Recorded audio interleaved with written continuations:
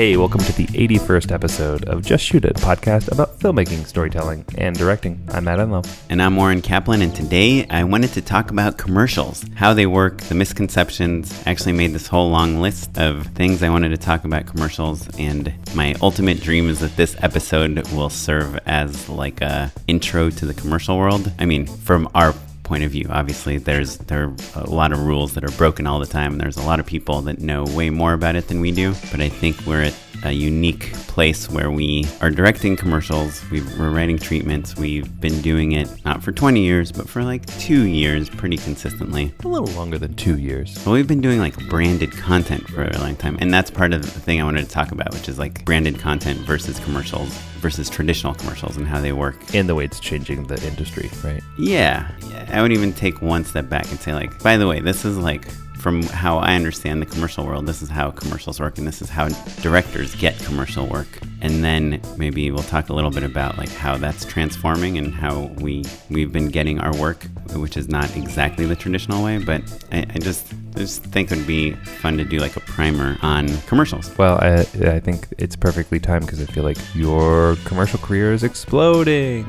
So well, yeah, it's funny. Exploding maybe, so you're doing great. I had my high school reunion last night, my 20-year high school reunion. Yeah. Yikes. I did graduate when I was 11 years old, though. Just kidding, I did not. But I talked to this guy who's like a set medic, and he has been a set medic for a long time, and he does like big Hollywood things, and he does big commercials, and I told him like the production companies I work with, and he's like, okay, yeah, haven't heard of that one, haven't heard of that one, haven't heard of that one. And then he's like, well, who do you guys use for your set medic? And I was like, well, we don't always have a set medic. He's like, oh yeah, you're like, in the big productions, they always have a set medic. And I'm like, yeah, I mean, I've had a set medic. I just don't have a set medic every single time. Right. His point was like, it's like an insurance policy. Like someone has heat stroke, someone has hiccups, someone gets sick, someone sprains an ankle. Well, I can't wait to meet a medic who has a cure for hiccups. Dude, you just have to jump out from behind a corner and scare the shit out of someone. He's like, I got a scare guy. The set medic knows how to scare the bejesus out of anybody. Their hiccups will be fine. Yes. So this is going to be the commercials episode. But before we get to that, we're going to catch up a little bit. So Matt, what have you been up to lately? Yeah, so I'm working with a new company, which, we do relatively often, but I think in the last year or two, we both kind of fallen into a little bit of a groove where, you kind of have your regular companies and regular collaborators that you end up working with over and over again. And so it's kind of a new thing to be working with a new company, and also they do things more differently than I have experienced recently. You know? And how did they find you? Or how did you find them? A referral, basically. Yeah, like they were looking for somebody who had experience with a specific format of the style of shooting, basically, that I've done before. So, like, social media is exploding. I don't know if you've heard. But so that means like formats like 1x1 for Facebook and Instagram, or vertical for Snapchat, and those things are all kind of evolving. And so it's actually, this is good for listeners, it's a good way to kind of stand out if you know how to shoot for those formats.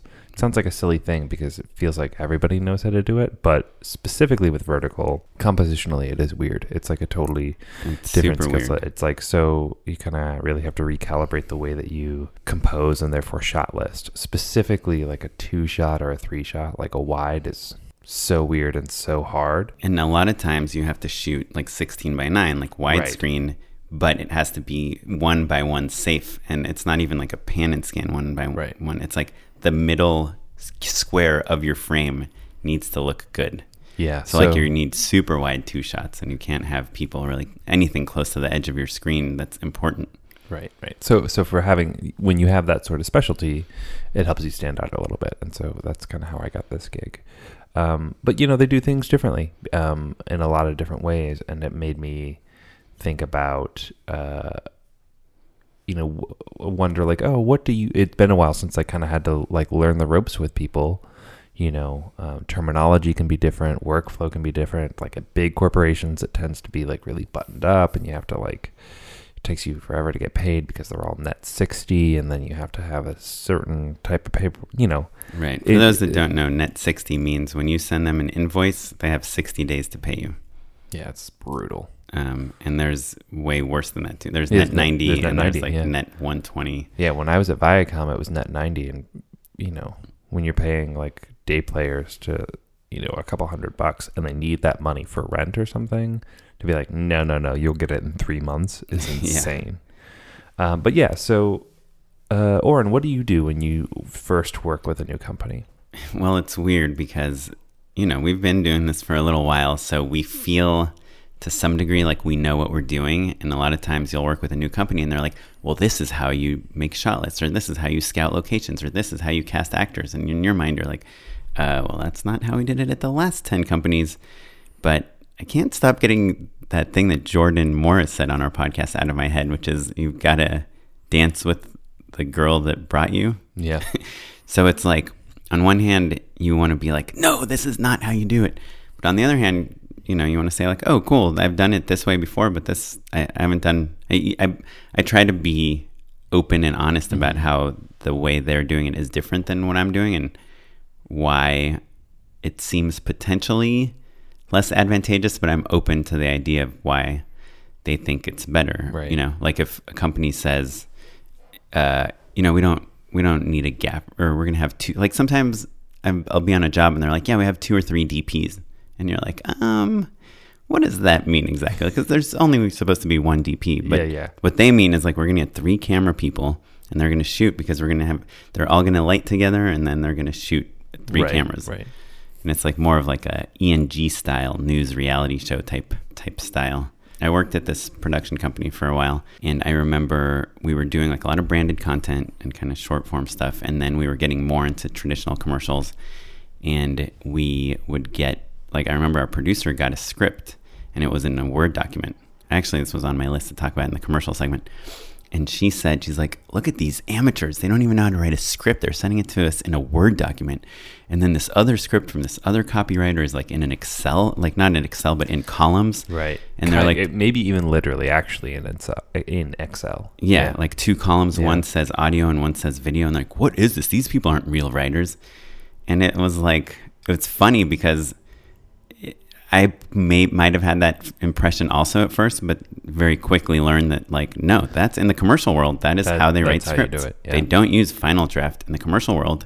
And guess what? When I get a commercial script that's written in Final Draft, I know we talked about this. You said you like it, but I'm like, I know that the person that wrote this is not a copywriter. Mm-hmm. They are a writer that writes TV or sketch or whatever, screenplays, and they're writing a commercial. But I prefer the Word document because that's where it's like 5 sentences. They've timed it out. This is going to fit in 30 seconds. And they understand advertising as opposed to sketch, narrative storytelling, which obviously are related to each other. But anyway, so the only reason to tell that story is I think so often we get so ingrained in the right way to do things that we are actually wrong when we tell people that they're doing things the wrong way. Yeah. It's really interesting because I think we both came up, and I think that this generation, probably everyone can relate. You get ahead by being scrappy and resourceful and just shooting it, right? So, it used to be that you had to have film and all of this stuff, and now like you can shoot something on an iPhone and make it really special and stand out. So that mentality permeates everything that we do, and no matter how successful you get, you still have to keep your teeth sharp. You still have to know how to do that stuff and to get her done if you need to, right? Mm-hmm. And if that means pulling out your phone to steal a little extra piece of footage while no one's looking that will work in the edit later, do it, right? But then also, as a director, a big part of your job is like quality control. And so a lot of that, no, this is how we do it sort of mentality boils down to understanding how to maintain a quality of image and a workflow and standards, basically. And so it's this strange push and pull between that can-do attitude and then an adherence to quality that, you just always have to kind of check yourself with whenever you're working with someone new, because their standards are going to be different and they may not be the same as your standards. And maybe they're right and maybe you're wrong. Who knows? And on top of that, like kind of the main topic that you brought up, the new company thing, is like, when you're the new person, it's uncomfortable saying like, hey, you're wrong and I'm right. And so you compromise way more than you would with like producers you've worked with before. Also, sometimes you don't know who the boss is. Oh, You know, like everyone else has been Oftentimes. working together for, a few weeks, at the very least, probably years. And they just are like, hey, this is, Janice and Tom and Larry. And Yeah, and we're all we're all on doing this. it. Yeah, yeah. And you'll get emails from everybody. You don't know, like, who's who or what's what. Sometimes, boy, even on conference calls, you could be like one of 16 people. And you're just like, I don't even know what's going on. So, what do you do when you're trying to figure out like who's who in a company? Sorry, I'm typing. It just reminded me of something else I wanted to talk about in commercials, which is the positions of each of people. Sure, because commercials I think are a little more standardized in terms of the roles, or rather the titles for those roles, but like from company to company, like a line producer versus a coordinator versus an EP, those all can kind of mean different things. Oh, totally. Yeah, I'm a pretty nosy person in general, but I've gotten, I think, really good at just saying like, okay, so who are you and what's your job and how do you work with this person? And I will ask people what the structure of the hierarchy is like on day one if I think it's important for me to know it. Yeah, and it always is. Yeah. It always is.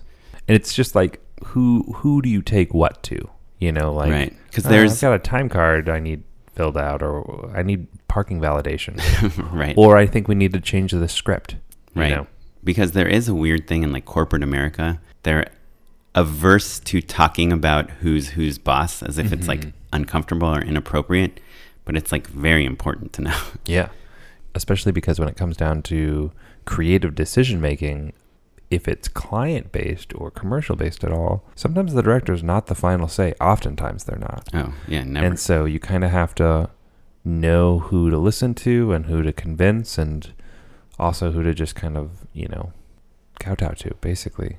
And so that's always going to be tricky. Well, yeah, new companies, man. Yeah, I feel like I think you're right. Just asking straight up early on is the best way to go. I'll often try and find Like a confidant. a confidant. Yeah, typically like somebody younger who I get along with personally, and you can kind of suss that out pretty quickly. Someone who like newer to the company maybe, or who's funny or sarcastic, and kind of I can get the skinny from them of like, who's Right. this person again? And you're not worried about looking stupid in front of that person. It's like in Mad Men, the pilot, Peggy comes in and what's her name? Christina Hendricks. She like walks her around and like teaches her the ropes of like Right. the office. Right. And like you need that whenever you're at a new company. Yeah. And it's rare for someone to just take you on that tour real quick because there's no audience watching, Right. Cool. Well, Oren, what have you been working on lately? Quite a few things, but I was going to mention that I just saw the new Blade Runner movie, Blade Runner 2049, and I accidentally watched it in 3D, which it turned out was fine. It was like good. very kind of subtle 3D. I almost never go for 3D movies because Kara, my wife, doesn't enjoy it, and I don't. Like, I find myself spending too much time thinking about the 3D, you know? Like, Yeah, or even just noticing the edges. Yeah. Yeah. but I didn't mind. It was like really subtle. I suspect they did it all in post. Sure. But yeah, man, it's great. The performances are good. It's really long. It's like almost 3 hours. The visuals are incredible, of course. And like to me, what I didn't like about like The Force Awakens, Star Wars, is that it was like exactly the same as the original Star Wars. And what I loved about Blade Runner is that it acknowledged everything in the original Blade Runner. It added onto it. It retaught you the rules of the world, but it felt like it's totally its own story that had a whole new mystery. It's like half reboot and half sequel, right? Mm-hmm. Yeah, it's like, hey, get excited about these movies again. We'll keep making them if we can. Right. And Harrison Ford is the same person Sure. that he was in the original. So it's cool. You should check it out. I plan on it. I'm ashamed I haven't seen it yet. Well, let's get into it.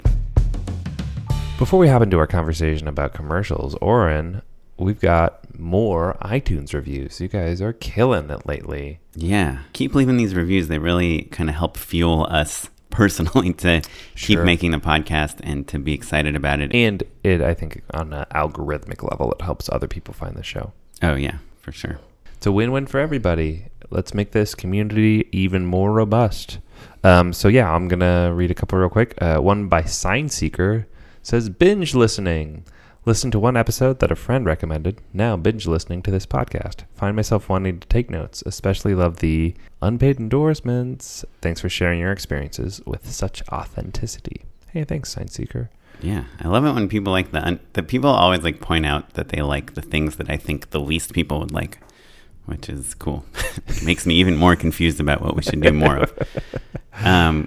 Cool. Well, thanks, Sign Seeker. Rolio X says, I love this show. No BS, just real filmmakers talking about how they do what they do. I dig the hosts, the guests they bring on, and I learn so much, often listening to EPs twice to take notes.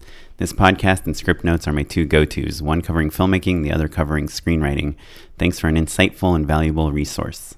Hey, thanks, Rolio. And yeah, that's awesome since, Script Notes was kind of our inspiration. Yeah, it's a pretty good show. It's also nice, I think, the idea of like recommending other shows that people who like ours would maybe like as well. Oh, you mean in the review? In the review, yeah. So if you have other shows that you listen to that are like on the same sort of tangent, or maybe you can find inspiration from, maybe tweet at us and I'll retweet a handful. For sure. Last one, I'm going to go with Jarv Maestro or Harv Maestro. It's with a J. I'm sorry, Harv. Jarv. But here we go. Not only do they have great guests on, but the hosts themselves are very knowledgeable about the process of getting things from page to screen, which makes it for great interviews. It's one of my weekly listens. Hey, thanks. Yeah, that's awesome, guys. I think, like you keep saying, it's a fun thing that we like to do, but it's really special that you guys are listening. So cool. Thanks for the reviews. And now let's learn how to get rich, Oren. By making commercials. Okay, well, I just made a list of arbitrary things I wanted to say about commercials. But I want to start with the understanding that I've come to about how a director gets a commercial, like in the most traditional sense. So I'm going to say it out loud, and you, Matt, interrupt me when you agree or disagree with anything I say. Great. I can't wait. So this is how I understand the industry to work. There is a company like a Coca-Cola or a Nike or a McDonald's or an Uber. A brand. A big corporation that has a marketing department. The marketing department says, hey, we need more teen girls to drink our Coca-Cola, but we think that we've been doing all these focus groups and they don't really like the flavor as much. They think it's too sweet. So we're going to make a less sweet type of Coca-Cola, and we need to let these people know about it. The guys over in product development whipped up this baby. Unsweet Coca-Cola. Perfect for teenage girls. Exactly. Nice voice. And so what they do is they come up with a marketing plan, which basically has all their research, all their idea, their goals, and then they work with an agency. So a company like Coca-Cola probably has an internal agency, and they probably work with a bunch of different agencies on different products. Yeah, I think it's probably two things. One, we should mention typically an account manager is the person in brand side who's been assigned, say, Coke, unsweet Coke, we'll say, for example. And so that person will be the point person for working with the agency. And they'll have a team, and they'll have been in a bunch of meetings with marketing and with R&D and all this stuff, but they're the person who's been, their baby is this product, basically. Right. Because typically most brands will be representing a ton of different products with different initiatives and different demos and all of that stuff. Right. And the main people at Coca-Cola that would interact with this marketing are like the CEO, the head of the company, the CMO, the chief marketing officer, and then the VPs of marketing, which are one or multiple VPs that are, work under the CMO. Yeah, it's confusing. VP, when you're younger, you just think, well, it's not the president. It's not the president, so the person right underneath the president.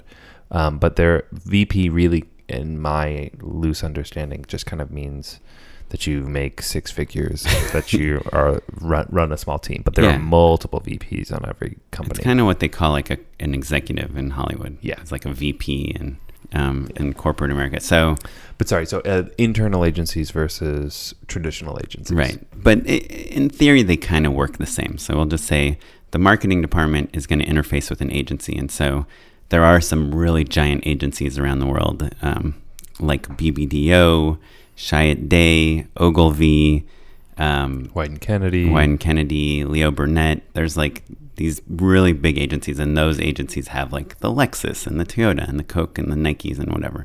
Then there's a lot of middle-sized agencies and boutique agencies and tech special like agencies that only do tech companies and that only do apps and that only do cars or only do Spanish language stuff or lifestyle or whatever. Yeah, right. Like there's like if you want to appeal to Spanish speakers in the United States, you would probably go to a different agency than if you want to appeal to, you know, a certain other type of demo. So, however, some of those big agencies will even create their own internal boutique teams to kind of specialize in the same way that a external boutique agency would as well. Right. Yeah.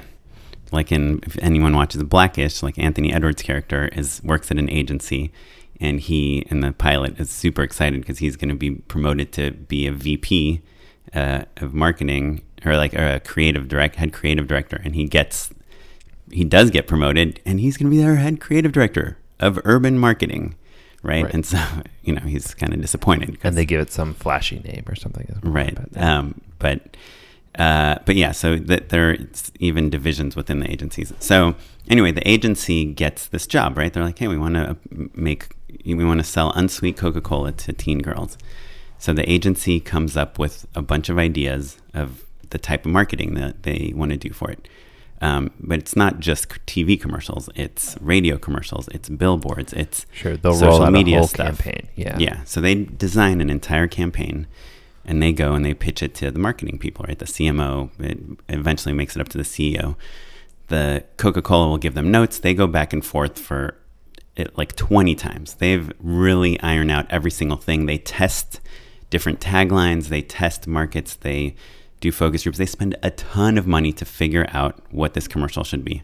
And the major players in that sort of agency side are like your creative director, your copywriter. Right. So to me, kind of at least who I've interacted with on the agency side there's always an agency producer.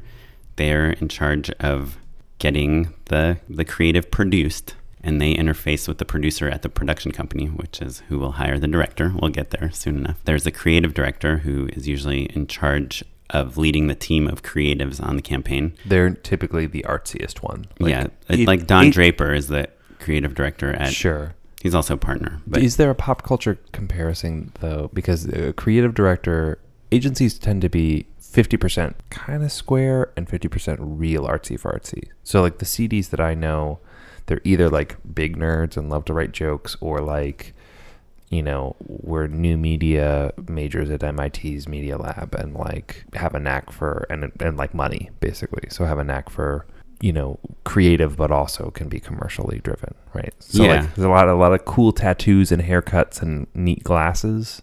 Those are kind of all signifiers. It's like an adult hipster job, basically. Yeah. But they also make bank and are in high pressure situations. Right. And if they lose a giant client, they can lose their job tomorrow. They come in like, oh, we lost Lexus, half of you are fired. Yeah, you're over. Not just you lose your job, all of your friends lose their job. Yeah. They're very high stakes jobs. Also, there's this idea, like when you're pitching to Coca-Cola, the ad campaign you're suggesting, you might be pitching against two other agencies, because Coca-Cola might say, you know what, we're going to listen to our agency, but also be open to other agencies. Yeah. And all that work you're doing, coming up with ad ideas, is free. And there was this really good show about it on AMC called The Pitch, which was like kind of a reality show. They would follow two agencies pitching for the same campaign, and then they would actually do the pitch on the show, and then you'd find out who they chose, which campaign they chose. It was really good. Oh, man. But clearly I was the only one that watched it because they canceled it. Anyway, so the other people at the agency are the art director, and the art director is a little bit more visually inclined, like what colors, what brands, how do we want this to be like super modern and poppy, or do we want it to be classic and traditional, like, again, very cool looking. Yeah.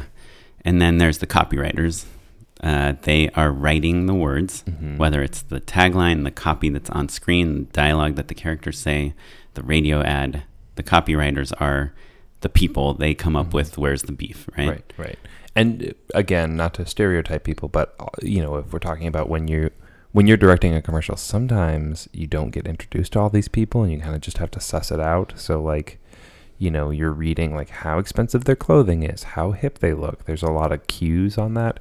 Copywriters tend to be funnier, and so they look like they're in line at UCB.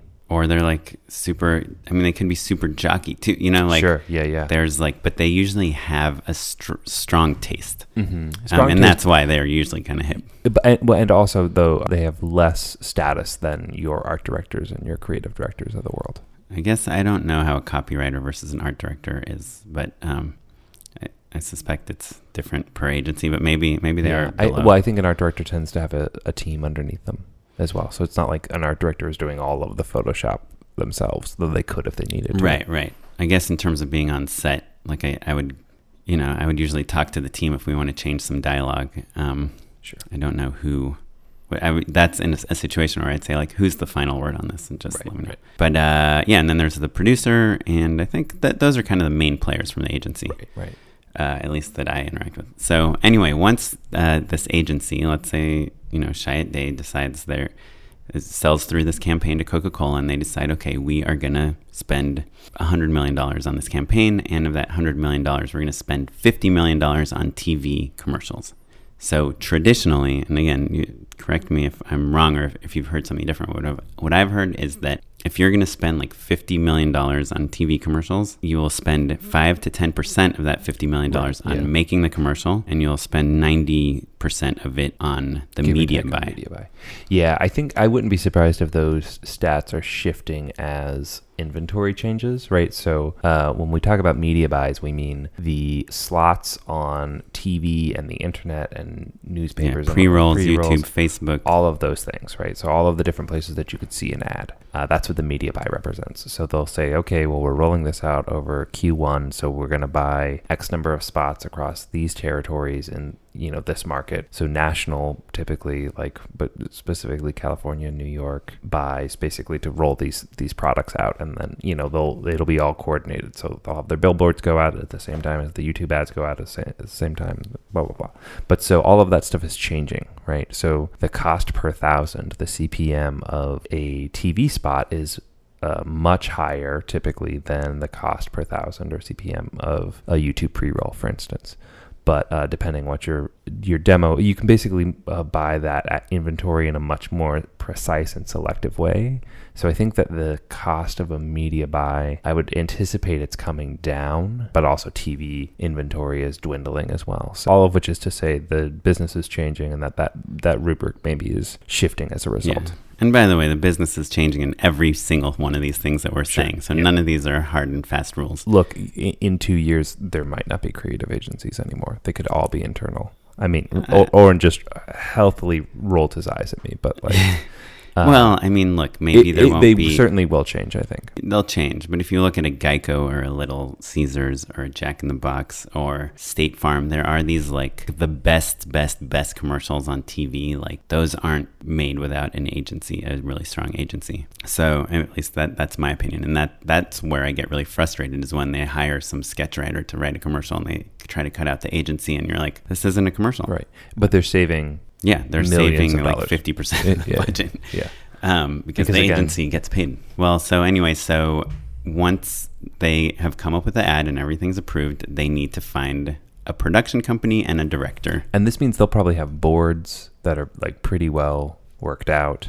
They'll have the scripts all ironed out. They'll have a very clear idea of what they want, right? Yeah, I just got 2 boards. One was a beer company, and they wrote what type of music. They put samples of music that they think would go well. Like a link, you mean? Like they wrote the names of 2 songs that they thought would go well. They wrote what they thought the tone should do. They wrote what they thought the camera should look like. They wrote what they thought the casting should be like. Performance, tone, rhythm. They did everything. It's like, what am I going to say about that? Yeah. Another one that had every character, and none of them had dialogue, like all the background characters. This woman should be 25 to 35. She should be either Caucasian or Hispanic. She should wear a denim shirt that like to the T, and then like 5 pictures of what her wardrobe should look like. I mean, it's crazy how much detail sometimes you get as a director. I think creative directors are frustrated film directors to a certain. I think that's a little bit of a trope, and it's not wholly untrue. Yeah, right? There's definitely a lot of creative directors that want to direct because And for the same reason a lot of writers want to direct, because they feel like other directors are ruining their creative material. Right. And they're very creative, but wanted a steady job, basically. Yeah. Which advertising is like also very scary at times in terms of stability. But anyway, so the agency now needs to find a production company and a director, and those two things are like integrally connected. So traditionally a production company, and some big ones are like Anonymous Content, RSA, the Directors Bureau, Tool, Tractor, Hungry Man, they will have a roster of directors. If you go to their website, if you go to Anonymous Content's website and you click on the commercial directors side, you'll see 10 directors or 10 to 20 directors, and you can click on a director and see commercials that they've directed before. So the wording is wrong, but they kind of belong to the production company. Sure. Yeah, I think roster, it means they're exclusive with that company, basically. Right. And so traditionally, and that used to be that oftentimes they would have a retainer. It's like signing with a manager or an agent. It's like this company is invested in your career growth and vice versa. And if they'll maybe help you make a spec spot, they feel like if you really want to do car commercials and you don't have any car work, they'll help you get some car work, even if it's not real, to put on your reel. Anyway, so the production company is also who writes the bid for how much money they need to make this commercial. So the agency, usually, this is the weird step that exists, they will contact their some reps. And so reps are people, they're like agents for production companies, and they usually represent a region in the U.S. So there's Midwest reps, Southwest, Northeast, they're East Coast, Northwest, and like Bill Mann, who we talked about, he works out of Ohio, but he does work in the Midwest, Chicago, and that region. He also works outside of there, but that's like where he specializes. But he's not a rep, though. He's at a production company, and he, like a lot of people, are using kind of new ways to contact directors and stuff. Anyway, so Coca-Cola's agency, right? Let's say we said it's Chiat Day, sure, is now talking to some reps they know, and these reps, sales reps, yes, sales reps, each represent a few production companies. They say, hey, this is our commercial. We want to do this kind of fun musical thing, but make it really rhythmic and really cool. It's not a comedy, but it's energetic. Here's the script. Here's the boards. Send us some directors. Send us some reels. And so the reps will talk to their production companies, and each production company will put up one director, or sometimes multiple directors, but ideally one director. They say, oh, Matt Enlow at my company is perfect for this. He does, comedy dialogue, but he's also done a musical, and he's also done this. And ideally, literally, I've done this spot already. Right. In a perfect world, you've done something very, very similar to this. So I just pitched on I didn't pitch on it, but I sent my reel for a commercial, and it was like a guy talking to camera while walking around. So I have 3 commercials that have people talking to camera and walking around. So I sent those. And they're funny, and they're high energy, and they look fun and family friendly, but also like a little poppy. Yeah. Well, ideally, they'll be exactly like the commercial, but if you don't have exactly like the commercial, you try to send this one is shot outside and it's on a bright sunny day and everything's beautiful, but no one's talking to camera. This one's someone talking to camera. Right. So I'm trying to say that to prove that I can do a guy in a bright sunny environment talking to camera and walking around by sending those 2 commercials. Anyway, so these production companies, through the reps, send the reels for their directors, and the agency will now review up to 100 different reels. So there is one of the misconceptions I'm going to talk about is that the commercial world is easy to get into because nobody wants to do commercials. But I hate to break it to you guys. Sorry, guys. Yeah. Everyone wants to do commercials because commercials are cool, and you don't need to get people to watch them because, as we said, there's a media buy, and people are literally being paid to watch commercials. And they're short term, and they pay well.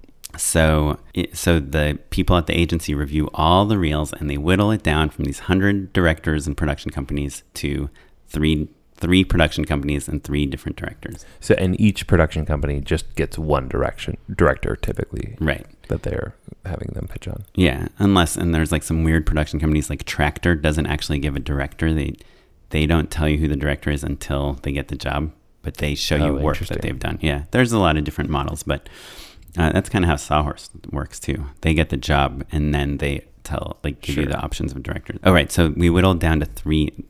Again, this is all subject to change, but generally there's a triple bidding process.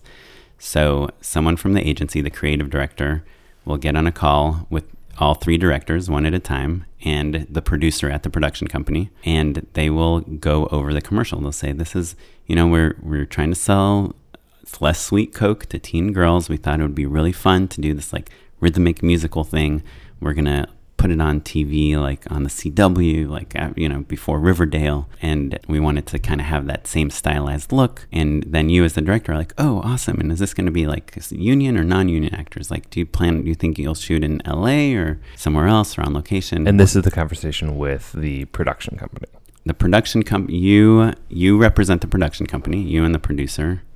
And you're talking to the agency. Right. But so you'll already know, typically you'll have a call before you're talking to agency with the production company, because you're a team basically, and right. they have incentive. They want you to win, because if you win, then they get the job. Right. And by the way, if you don't win, if you say something really dumb that loses you the job, now let's say it's a $300,000 commercial. Now the production company just lost out on that $300,000. Right. So they are very invested in you being cool, right, and confident, cool and charming. nailing it, and giving you all of the information that you need. So you'll have a pre-interview where you'll already say, like, they'll have a sense of like where they want to shoot it and whether it's union or not and what the style and the vibe is. You'll have some information already basically going into it. So then when you have that agency call, your main job is to ask good questions and to be cool and to like give off a vibe that you like the creative. Mm-hmm. And so it's important to remember that this creative has already gone back and forth between Coca-Cola and Chiat Day like 20 times. So if you're like, wouldn't it be cooler if we did like a vampire thing, since it's like on the CW? Like, they'd be like, no, we tested against vampires and like our demo doesn't like that. And what are you even asking that for? Yeah. Or like, it was so hard to sell this through. You're suggesting something totally different. Yeah. Thank you, but no thank you. Yeah, that's a good way to not get the job. Right. So it's, again, a lot of the work that we do is trying to find the best version of the idea that somebody else has given us to work on. And to lean in, and plus the idea that's already there. And typically, there's a reason that the idea is the idea, right? Because they've tested it, because they're looking at things, and, they're trying to take as much guesswork as they possibly can out of this, because they're spending so much money and risking their brand. That's more important to them than the money. It's like brand management. You have a positive association with Coca-Cola. If they have like a series of ads that are lame, then you think that Coke is lame. Right. I mean, remember that Kendall Jenner ad was that Coca-Cola? That was Pepsi. Pepsi. Yeah. I mean, they got so slammed for that because they were being flippant about, protesting and they were trying their hardest to be cool. Which is like, the word that's a tone deaf ad is the kiss of death, really. Yeah, so it's weird, and it's never easy. Like I'd say probably 95% of the time, the people on the other side will not be in total agreement on who the director should be. Right. So there will always be one person on set with you that's like, sure. should have hired the other person. The other guy. Yeah. So, do you think it would be inappropriate on a call like that to ask the agency, so what are you guys looking for from a director? I think that there are ways to say like, I'm a really good collaborator and I'd love your input on how to fill in the blanks here or there. Like, I had this thought and I think there's a cool opportunity to do something X, Y, and Z, but what were you thinking? Right. As kind of the way I would say it. I wouldn't make it quite as plain as that, but that's code for what do you guys want. But it's great to ask questions like, so this is a party scene, but the main character is kind of like, you're painting her as not being like very popular. Like, do you imagine this is like a really big party and no one is talking to her, or she's like not popular, so it's like a really sparse party? Like that's a type of question where they see that you've like thought about it, but want their input on what the answer is. And then they say, it's kind of like it's like a drama club party, so it's not. It's a bunch of like kind of like awkward kids being the president of drama club. And then you say, oh, that's so perfect, I was such a drama nerd. And then maybe definitely you got to have the kid who's wearing the Hamilton hoodie that they got from New York that they're so proud of, or you kind of plus it basically. You show you're excited and also that you have ideas that lean into the thing that they just said was a good idea.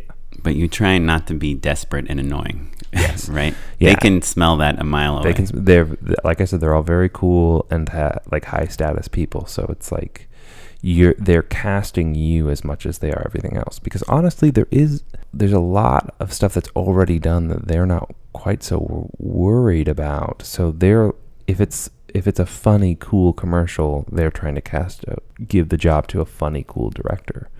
Or if it's artsy, or like there's a little bit of playing the part that they're looking for as well. So you have this call, and now you're done. You talk to the producer, where you say like, oh, it seemed like they really want to do this like big party scene. And the producer will be like, I heard them say that they want to do a little party scene. You get into some fights with the other people at the production company, but you suss them out, and then you go and you make a treatment, right? A director's treatment. So again, they've talked to all three of these directors, and each one of these directors is going to go make a treatment. And by the way, sometimes there's director teams. It can be 2 or 3 people even as a team.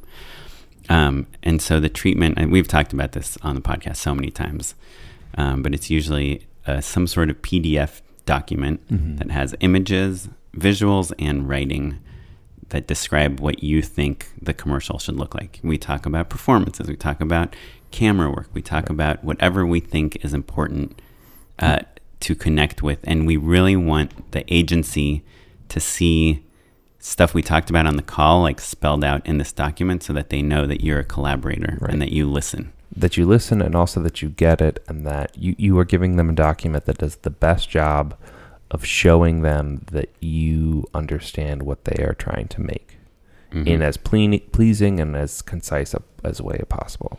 Right.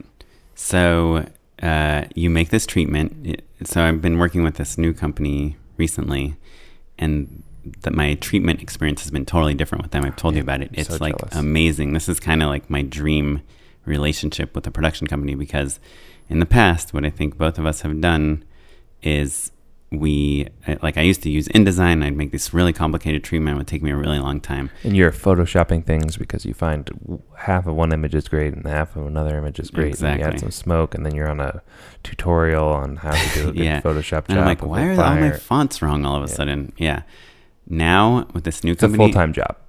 With this new company, I write my treatment in Word, and I just write, this is what I think about performances. This is the intro. This is the outro. I grab a bunch of images from the internet, and I throw them into that Word document, and then I send that document to the company, and they format it. They do the layout. They add images. They Photoshop things. They spell check it. They give their own ideas on the treatment. It's like a real collaborative process to make the treatment. And it goes back to what we said earlier, which is they want the job just as bad, if not more badly, than you want the job. Yeah. You're paying for one person. They're keeping a company afloat. Exactly. And they really care about the relationship with the agency and the reps and ultimately the client. Yeah, they're looking for repeat business. So you make this treatment, you send it in, and then sometimes they'll choose a director off the treatment, but oftentimes they'll want to get back on the call with you, and they might even have the client, someone from the client, this VP of marketing person on the call now, and you have to walk them page by page through your treatment and tell them what you're thinking and why. And they can ask follow-up questions, and then you can say, oh, that's such a smart thing. I was thinking this, but I'd love to hear your thoughts. And by the way, if you have the option to have this call or not have this call, have it. Take it. Oh, yes. My gosh. Yeah. I can't tell you how many times, I think my treatments are pretty clear and pretty decent usually, but you can never find the exact right image. So it's like a close approximation, or you put 2 images that kind of average out to what you're saying. And it really takes being on the phone with someone to be like, oh yeah, no, I wasn't referencing the colors from this image. I really like the shape of this podium. Right. And so being on a call with them, especially if you have like a good personality, helps to sell you through. So then hopefully you are one of the 3 people that gets the job. Oh, by the way, with your treatment, they also get the budget from the production company. Right. And so there could be a chance that they think you're the best director for the job, but this other director is also good enough, and the production company is much better. The relationship with them is better. Or depending on how tight the budget is, maybe they figure out a way to like deliver, at a cheaper price point. Yeah. Maybe you would know underages, right? Which is when a company comes in under budget. Oftentimes that can be the incentive for a producer to like save the money and that can be a bonus for them sometimes, or sometimes it can go, I don't know. What's your experience with underages? I think that's another thing that's all over the place. I know sometimes you have to give the leftover money back to the agency. Right. You have to show them line by line where the money was spent. Other times it's how the production company is making a little more money. Yeah, I don't know. There's kind of this like Hollywood 101 thing when you move here where people tell you don't come in under budget or else they'll give you less money next time to make the same thing. And I think that's true. I know it's true. Yeah. I think, I always just push for having the best equipment we can get that makes sense for what we need, I don't need a techno crane. Even if I could afford one, I'd get one. And there's also this problem sometimes where you're spending more money because you have it, and then you're not using half the stuff you spent it on. Right. But that said, we had Bramley on the show last time, and like the fact that she brings like 40 options for each person is so awesome. And it could seem like a real waste of money, but to me, it's not. No, it's always well spent. Yeah. Contingencies and like flexibility are the name of the game with those. Right. Especially with commercials, because there's so many people, like we've already talked about, that will be on set on the day you're shooting that will have opinions. So you get the job. Now you start prepping, and you have to go through so many people, which is tricky. You're working with the producer at your production company. They're working with the agency producer. Right. And at that point, they'll kind of become your main point of contact. They'll be siphoning notes from the agency and feedback and things like that. That'll kind of all be coming from them, basically. Right. And you're trying to get the agency to approve as many things as they possibly can. The locations, the cast, the wardrobe. Trying to show them as many things you can, because you do not want to be on set and they say like, what? This warehouse they're supposed to be wearing disgusting. A suit. Yeah. This is going to be a really good spot that we're workshopping. Yeah, the less sweet Coke for teen girls. In a warehouse wearing a suit. Yeah. Anyway. Pantsuit. Yeah. So and so the day, usually a day or two before the shoot, you have a pre-production meeting. Sometimes it's in person. I love it when the agency comes for casting. Oftentimes, depends on the budget, they can't afford to go be there for casting, but you're getting through casting. Commercial casting is so crazy because, both of our wives, a lot of times they'll go out for an audition for a commercial that shoots like tomorrow or the next day. It's it's not like traditional. That means that they didn't like the first batch. So just to walk through casting real quick, you'll have people come in, they'll like take a sip and smile, right? And be like, sounds good.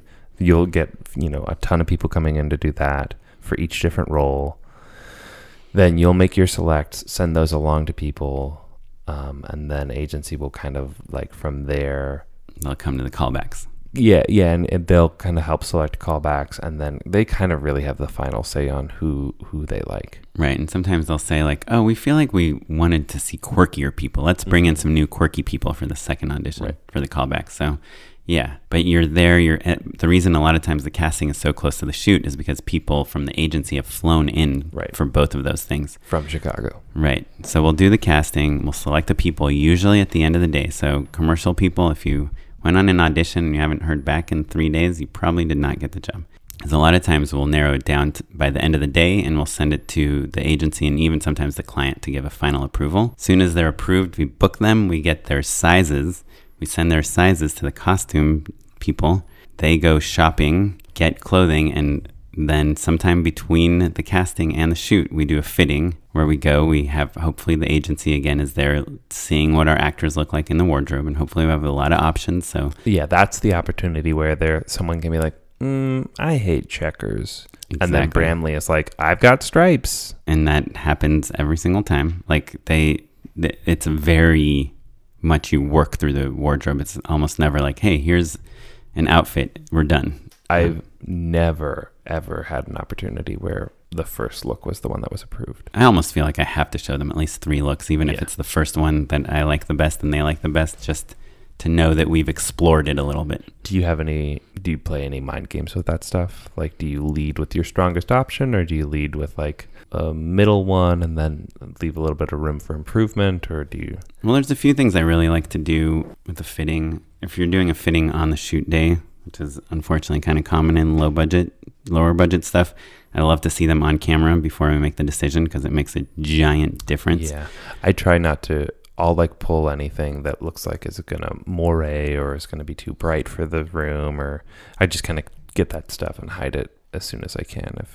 Most of the time you don't even end up with that as an option. But I also like to like take photos or have the costume designer take like photos of every outfit and go through like 5 or 6 just on their own, and then bring them to the client and say, look, here's some looks I like this and this. Let's go look at some of these together. I feel like I always have to tell actors to smile when we're taking their pictures, because sometimes they never people smile. They never smile because, to be fair, we've talked about this on the show, that experience sucks. It's just like you put on some clothes and then you stand there as like 4 jerks, like look at you for a while and tilt their head back and forth and like talk about like, I don't know if I like these jeans, like as though you're not even there. It's really quite right. And by the way, they're not always jerks, but yeah. Sure. I mean jerks in the right. the royal jerk.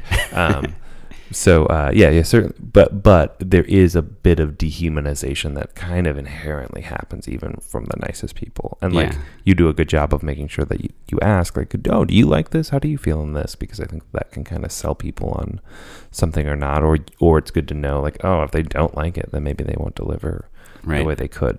And the odd thing about commercials is you usually are working with non-famous actors, and that people treat them like they're just like objects in the commercial. Yeah, totally. So it kind of could suck for actors sometimes. Yes, but so then you end up with, photos of them in each outfit, and they progressively look worse and like more messed up because they've had to put on 16 different shirts in between.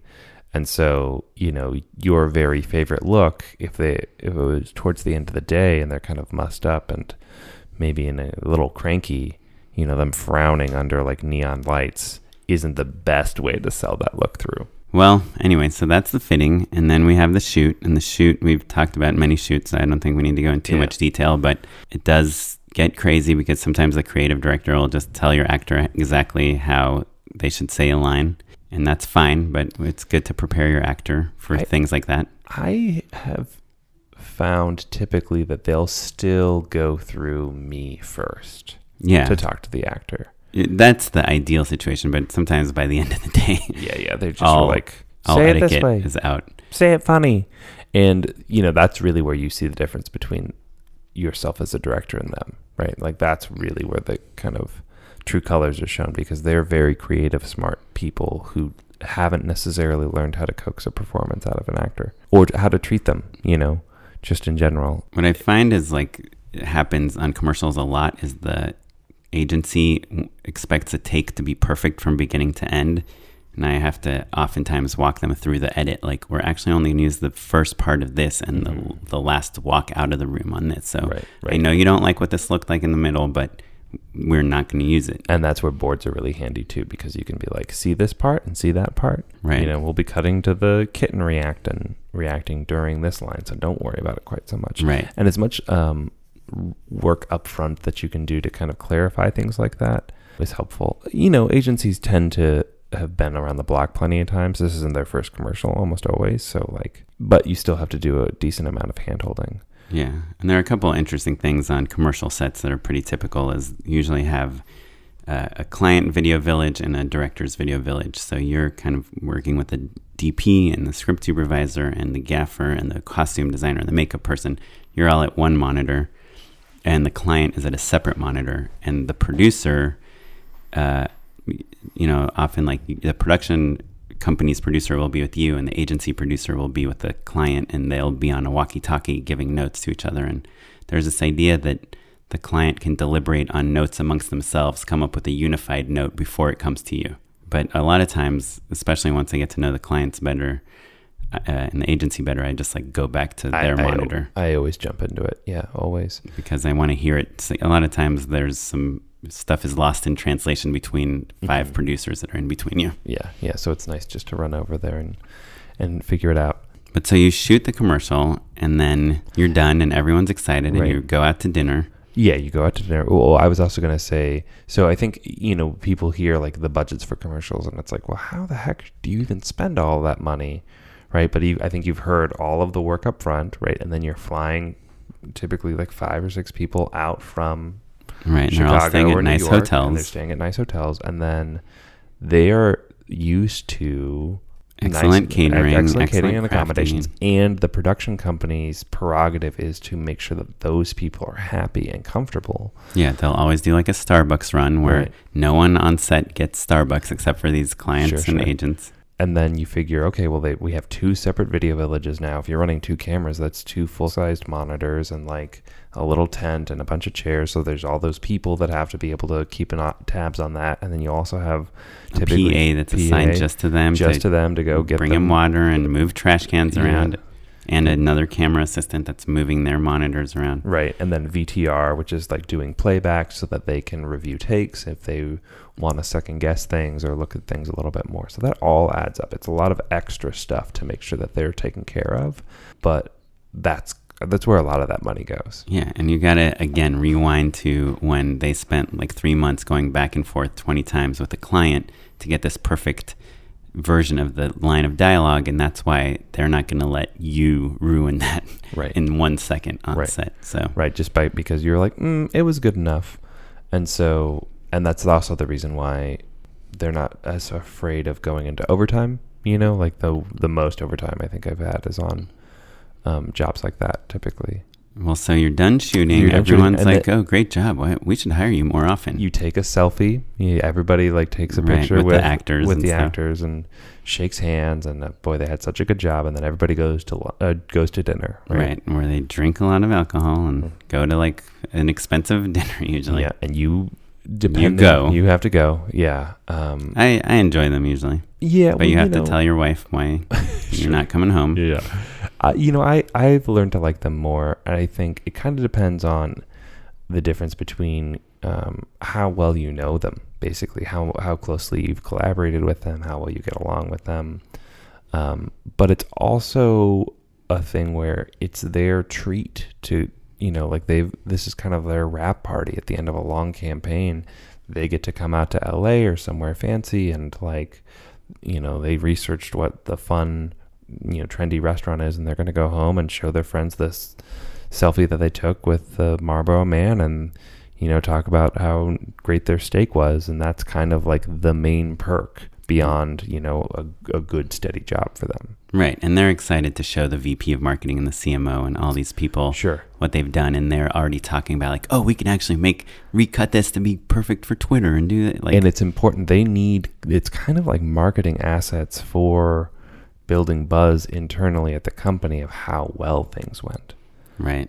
So like taking those selfies, like having fun with people on Instagram and stuff, that's part of their job in a way. Right. And by the way, understand. If you're crewing on one of these things, do not put photos from set on Instagram. Definitely not. Do not. And if you do not geotag it. And do not hashtag the brand name. I mean, don't. Don't do it, but also don't get caught doing it. I've definitely been at companies where like an extra or something put a photo of something we did, and everyone gets mad at everyone. Yeah. But yeah, it's like the other thing I keep thinking about is what Tony Ascenda said, which is like the happiest you ever are in a production is like when you're done shooting.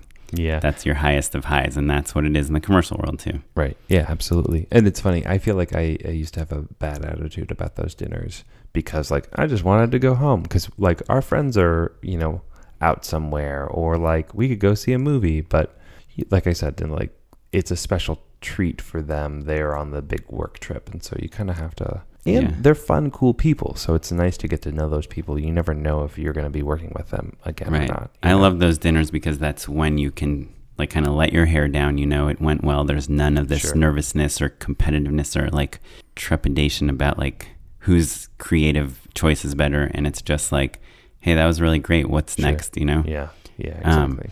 But the next part is to me the most shocking thing about commercials, which is very unique to commercials, more so than it's much less typical in branded content. And that is that in many traditional commercials, at this point, you've had all this prep, you've shot your commercial, you've had the dinner, you are cut out of the process completely. Yeah. Maybe you'll get a first cut. Maybe, but they do not care at all what you think after this. And branded content is totally different.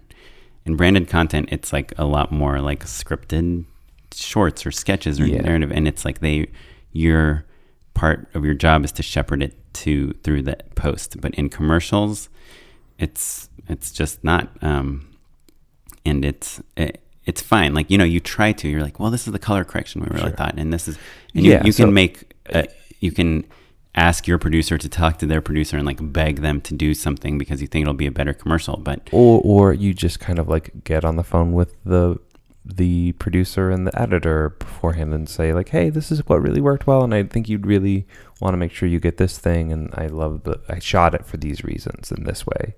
Right. And then also I think you bake in, you dial in a LUT on set with your DP that then you can hand off to your DIT and anyone else who could. Right. And the LUT is like a set of instructions that describes the colors of what you want your image to look like. Yeah. So it gives them a good basis for what you were aiming for the colorist. And also it's nice because that means that they're seeing early cuts that have a bit of that profile already dialed in. Yeah. So it's not like they're looking at flat or just generic footage, because typically, things are really stylized and you shot it with a specific style in mind. So like spell it out to them of this is what you were thinking, even though you have to hand the baton off. Right. And so what's important to me usually at this level is to buy my own hard drive and get a copy of all the footage from the DIT, because there's a chance that you'll never be able to touch it again. And don't forget to get the sound. It's also important. And so, so when you are involved, it's great. Sometimes like they won't tell you when the commercial comes out. They don't tell the actors anything. Sometimes an actor will just receive a residual check because the commercial apparently is airing somewhere. Yeah. Oftentimes the whole the CMO is like, oh, you know what? We just did more studies and it turns out that this like less sweet Coke is making people really sick. So we're not going to sell it anymore. Let's cancel the whole thing. We've only spent the $5 million on the commercials, but we haven't spent any of the $95 million on the media buy yet. So it's cheaper to save it. Yeah. Let's cut our losses. So unfortunately, it's a very common thing. I mean, Steve Jobs famously would have like a bunch of commercials made for a product and he would just choose the one he likes to air. What's funny is I feel like we talked about it offline, that we, the sort of situations where that happened, and I realized you did a campaign for a cable company that then got canceled because it was too similar to a different campaign, and then you were busy and weren't able to do the campaign, so you tossed it over to me, and I shot a new campaign, and then they shot that one. Mm-hmm. Just to show exactly how much money people will burn through and how quickly things will. But the crazy thing is I edited my spot, and it's like at the end card is like Kara's voice. And I still, like, my reps send it out on my reel. Oh, sure. It's like, feels like a commercial. Yeah, it's pretty good. Yeah. So, okay. Well, we have run very long, so I'm just going to zip through this list of things I've learned about commercials. Sure. Hopefully I'm not repeating too many things. Number one, commercial world is very competitive. It's not something that nobody wants to do. So stop thinking that it's so easy to get work. Yeah. I think we've made that clear. Yes. Number two, the commercial budget is usually 5 to 10% of the media spend. Talked about that. Number three, and this is a big pet peeve of mine, product placement is not a commercial. I did some commercials for a car company, and they don't talk about the car at all in the commercial. It's just in the background, and it takes place. And to me, that is why the car company ended up not really loving those commercials, because it's just product placement. And a lot of people that come from traditional media or branded content think that product placement, like, oh, let's just have this take place in a JCPenney, but we won't like say JCPenney's having a sale. Yeah. Ultimately, we'll get to the marketing department at JCPenney and they will say, how does this convince people to go? We've got a Labor Day to our sale. Yeah. So when people tell you that, and they do it to me almost every single day, they're like, oh, we really want to push the product branding to the background, and it'll just take place, in the store, or they'll just be eating these sandwiches, and it's not really important that we talk about them. First of all, I guarantee you that after you shoot it, they'll be like, oh, there isn't enough sandwich in this. We need to add more sandwich, and then they'll ruin your edit. And two, that when you try to get other commercial jobs, it won't feel like a commercial. Next, branded content cred doesn't go very far in the commercial world. Yeah. If you've done a Verizon Go 90 series or AT&T, or did a whole web series for Hilton, Like if it's not a 30-second commercial, it's worthless. Yeah, it doesn't to really get count. a broadcast TV commercial. Next, 30 seconds is always the best length for a commercial, no matter what. I like a good 60 or a 45 every once in a while. Sure. 30 is the best. 30. Yeah, I guess. I think you're probably right. And I think it really goes what back you're to saying, the watching 100 reels right, from directors. And oh, you mean in terms of submitting things? in terms Yeah, of getting other work. Yeah, Yeah, not totally. creatively. Sure. If creatively, any length, Blade Runner was great at 2 hours and 43 minutes. But when you're trying to get work through your commercials, because I'll look at my 2-minute things, I'll be like, this is so good. There's nothing I can cut out. I love it. And then I look at a 30-second version of it, and I'm like, I don't miss anything. Plenty. I get the idea. Yeah. I could see how someone would make it through the end. It's always, unfortunately, the slicker and more polished it is, and the more excellent the sound mix is, that makes a difference. The idea obviously goes a long way, but a crappy-looking great idea you won't get the job. Fly. Yeah. Next, spec work. When you shoot a commercial on spec, the people that watch it should not know it was a spec commercial. It should be for a real product, a real brand. It should show that you understand the voice of that brand. It should show that you're pushing the envelope as far as you can without crossing the line. It should show that you have some cool... There's something about the way you make commercials that's really resonates with people and works. And you don't need to tell them this is a Nike commercial that never aired. There was an Adidas commercial someone put up a few months ago that went viral, and supposedly Adidas had rejected it as a pitch. Yeah. But nobody knew whether it was real or not. So spec commercials should feel... You should be able to convince someone that they're a real commercial. And on that front, actually, guys, if you are thinking about speccing a commercial, I think that's where your Tongles and your MoFilms of the world really come in handy, because they are actively posting briefs. So you're learning to write and pitch on a brief, and also they provide all of the branding imagery that you need. So say like an end card, how Doritos does the great end cards. Yeah, you have a great end card. You have all of the graphics, all of that stuff, and sometimes even post copy. So even if you don't actually win the bid on one of those contests, you can still use that media to make it look as real as possible. Yeah, and don't forget to put the little small print, the legal print at the bottom of a commercial at the end. That makes something it real. feel real, because why the hell else would you put the legal print on a commercial? So what I'm going to say next is going to go a little bit against what you just said, but I think you'll understand why. I think there might be a misconception with really new directors that they are in some way related to writing or pitching the commercial. Yeah, they never are.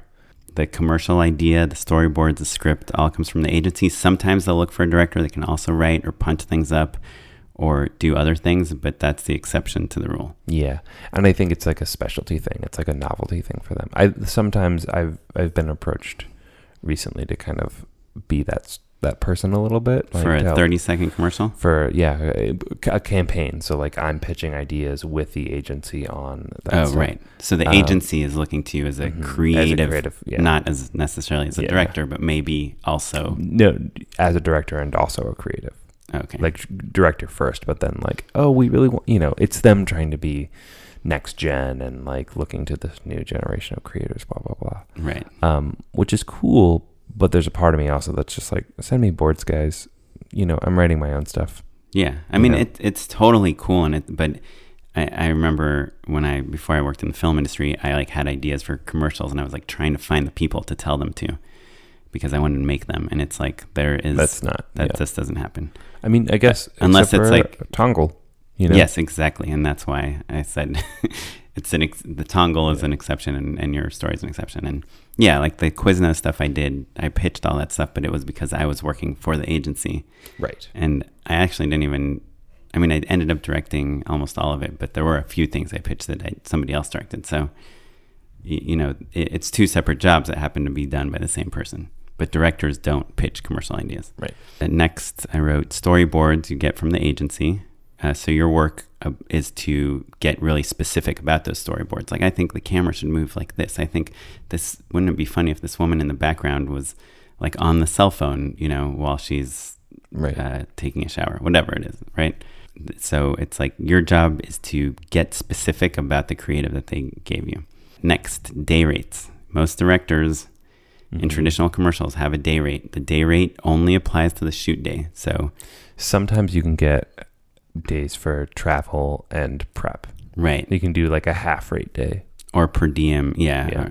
But generally, let's say your day rate is $10,000 a day and you're shooting for 2 days, you'll make $20,000 on that commercial, whether you'd spent 1 day prepping it or 2 months. Final draft versus Word, I talked about that already. Sure. You will almost never get a final draft scripted commercial for a 30-second commercial. It's almost always will be a Word document or PDF of some sort. Next, most production companies traditionally sign a director exclusively to put that director on their roster, and usually that contract will be for 2 years.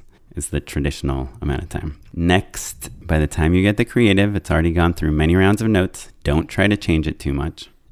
We talked about that. My next one is commercials have genres. I think most of our listeners would know this, but some people don't realize. Yeah, the how specific the genre can be, because it's not just like comedy versus lifestyle. There's tabletop, right? There's food. There's cars. There's sports cars versus family cars versus mid-size, kids' toys versus family. Animals. There's so many things. I almost, after Kitten College, I was like, oh my God, am I going to become an animal director? Like I got put up for a dog food commercial and I was like, oh no. And yeah, I didn't get it, but then I would have had a killer animal reel, and I work with sloths just recently. Oh yeah. It's fun. It's like a little stressful, but yeah. And again, like as previous guest Abby Fuller said, if you try to be good at all genres of commercials, you probably will never get a job. Yeah. They want to hire the car person for the car commercial. Yeah.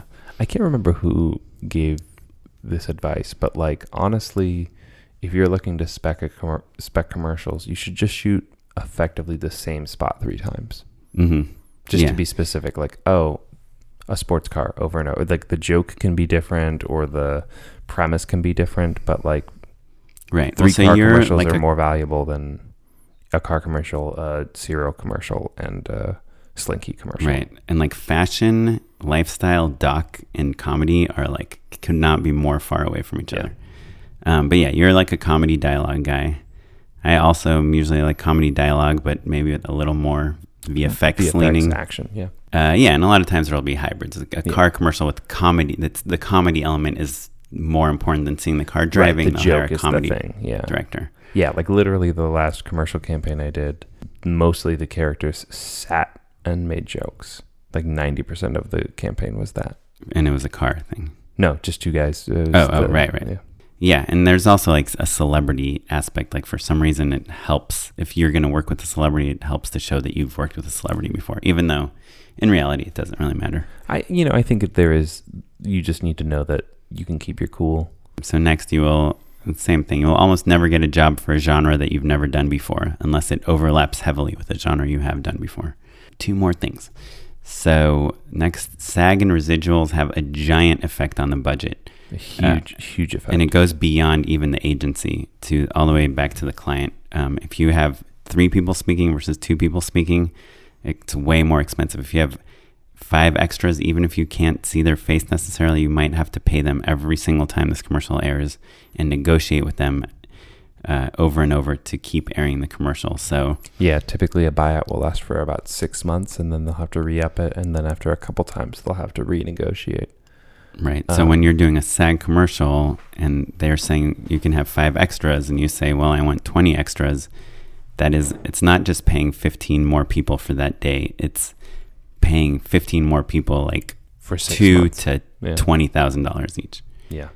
Yeah, it's pretty significant. I did this commercial with the audition when I was telling you about earlier, and we had our production manager hand an iPad to one of the actors in the commercial, and all you see is their one hand, and they are not SAG, and it was a SAG commercial, and SAG flagged it, and they had to Taft-Hartley this guy and pay him like a few $1,000s. Whoa. Yeah, insane. That's crazy. And it wasn't even, I don't think it was even a broadcast commercial, it was just internet. Wow. So finally, and I think this is a big one for our listeners, viral videos are not commercials. If you got 20 million views on a video, it's not as good as if you have like one super slick spot that's been seen 5 times. Yeah. yes, that is part of the evolution of advertising, is view counts and tweets and all that stuff. But for traditional 30-second broadcast TV commercials, or even like 30-second YouTube pre-roll commercials, like commercials that we think of, like Geico and Little Caesars commercials, your viral videos count for nothing. Yeah.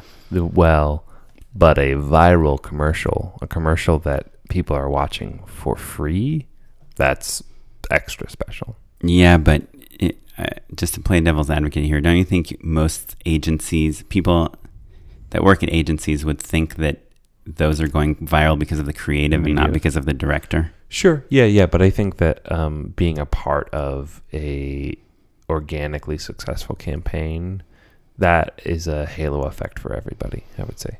Yeah. I met with this production company years ago, and they had represented the director that did this Dove campaign where they hired a police artist to draw. Did you see that one? Yeah, that Super one. viral. Super viral, yeah. It was a really, really awesome commercial. They took a police sketch artist. They had women describe themselves to the sketch artist, and he would draw a sketch of them. Then they would have random strangers that had just met these women describe what they look like to the sketch artist. And then they looked at the sketches side by side, and all these women had described themselves really negatively, like as kind of ugly. And these other people described them as kind of beautiful, right? And I mean, I don't know that it was relevant that they were women. I think it's just like a thing, but Dove was marketing it's about self-image. And yeah, it was a pretty moving spot, actually. It was quite good. Just thinking about it makes me kind of like emotional about like how much better people are than they think they are. And so the production company represented her, and they're like, yeah, she did this commercial, and no one, she's not getting any work because it's not a 30-second TV commercial. Oh, that's insane. Yeah, so that's not the rule, and I'm sure she's doing fine because that commercial is so good, and she has such a good sentiment. Awards and stuff too. But it's just, there's nothing easy in this world. Yeah. But I love it, and I think it's really fascinating and fun. So yeah. That's all I got on commercials. And I would say, I think commercials get a bum rap for a lot of reasons, but I think that we talk about it all the time. Having a short turnaround, being able to like stretch your legs, do some great work, collaborating with that many people, and being in that competitive of an environment, those are all really important skills to have when you're making features. When you're doing series, it's all the same sort of muscles, and it seems like maybe it's different, and the world and the players are different. So like knowing who to say hello to and who to shake hands with and rub elbows with, all of that stuff is different. But the fundamentals of knowing how to pitch and execute and collaborate are important and valuable. So I think it's not a coincidence that basically all of our favorite directors do moonlight and do commercials as well. Like, it's a smart thing to do whether you need money or not. Right. And I'll say one last thing for me personally is I think there's filmmakers that want to be auteurs. They want to write and direct and realize their vision or their approach. And that gives them a certain amount of excitement when it's received well. And there are other types of filmmakers, the ones that I connect with more, which are just really satisfied when they are working with passionate people that really care about what they're making, regardless of whether they agree with them or not. And to me, the commercial world is the best version, not the best version, but a really poignant version of so many opinions and so many people really caring and really being passionate. And to get to be a part of that is exciting for me, even if I oftentimes disagree with what people are passionate about. So much better than me being the sole person that's calling all the shots and then not even really knowing if what I made is good or not. Well, and I would argue that most of our favorite auteurs are doing commercials as well. Yeah. P.T. Anderson maybe isn't, but everybody else but the Coen brothers, they don't do commercials. Yeah, they do. Yeah. Really? Yeah. I mean, Wes Anderson does commercials, but they're very much his. Wes Anderson, Spike Jonze, David Fincher. Yeah, Errol Morris. Errol Morris. That's the perfect example. Yeah, but even Mike Mills. Ang Lee. Sure. Yeah, he does commercials. Well, we've been talking a very long time about commercials. Do you want to give a real quick unpaid endorsement? Unpaid endorsements. Yeah, so my unpaid endorsement for today is I just got the those cup clips that you clip to a C-stand. I think they're made for fishing. I got one called RoboCup. I've seen them on set plenty of times before. You know, a DP will bring one along or a script supervisor. But I find that I am always at a monitor and I don't sit down, and I always have a cup of coffee and my phone, and I want to have my binder with me, and I never have a place to set my coffee down. I always feel like a stupid jerk. So I got this cup clip, and I'm gonna get it in the field soon, the day after tomorrow. So I will let you know. I will report back. But my endorsement right now is, as of this time, is the RoboCup. That's my endorsement. I'll check that out. Have you ever used one of those? I've used like a cup holder on a dolly. Oh, yes. You know. There you go. Same thing. I love coffee. I also love coffee. So my endorsement is another dumb one. So I have TSA PreCheck. Basically, it's $50, or how much does it cost? It's $50. Yeah, $50. And you, right, they do a background check on you, and then you can go through the fast lines at the airport. And obviously, the more we travel for work, the nicer it is to not have to take your shoes off, not have to take your laptop out, just get through security super fast. And the line is much shorter. My mistake is I should have done global entry, which I think is $85. Yeah. That gives you TSA PreCheck everywhere in the world, not just the US. It's totally worth it. Literally, if you just fly twice a year, I think it's worth it. You can bring your whole, like, when Kara doesn't have PreCheck, but when we go together, we can go through the PreCheck line. Oh, is that true? Yeah. I mean, they've never stopped her. We're always just hand our boarding cards or passes together. It's cool. TSA PreCheck. Most people, I'm sure, know about it, but I love it. It's worth it. Yeah. $50 to keep your shoes on. And it lasts for like 5 years, I want to say. Oh, does it? Yeah. It's not, you don't have to pay that every year? I don't think it's every year. I'm pretty sure it's 5 years. I just got it, so I'm pretty sure it's 5 years. Well, anyway, thanks for listening, guys. If you have any questions or opinions, if you want to know more about commercials or less about commercials, please send us an email at justshootitpod@gmail.com, or drop us a line on Twitter. We're at justshootitpod, or on Instagram, we're also at justshootitpod. You can leave us a voicemail at 2626-SHOOT1. Operators are standing by. We'll answer your question on the air. And as always, we'd love reviews on iTunes, ratings, and actually, most importantly, if you can do both of these things, it would be great. One, tell other people about our podcast. Sure. People you think would be interested in it, obviously. And two, maybe send us an email with your thoughts on how we can connect with more people. Maybe there's a listserv at your university or something. We feel like we're getting really amazing feedback about the podcast. We're trying to figure out what the best way is to connect to more people like you that seem to be enjoying it. So drop us a line. We'll appreciate it. The Reddit board is slowly growing. I'm getting some comments and some upvotes. I'm the only one who's posted so far, guys. So I'm calling everybody out. You can follow us on Instagram at JustShootItPod, Twitter at JustShootItPod, me at Mr. Matt Enlow, and me at Smitey Pyleg. Music was provided by the Free Music Archive and the artist Jazar. We will catch you next time. See you later.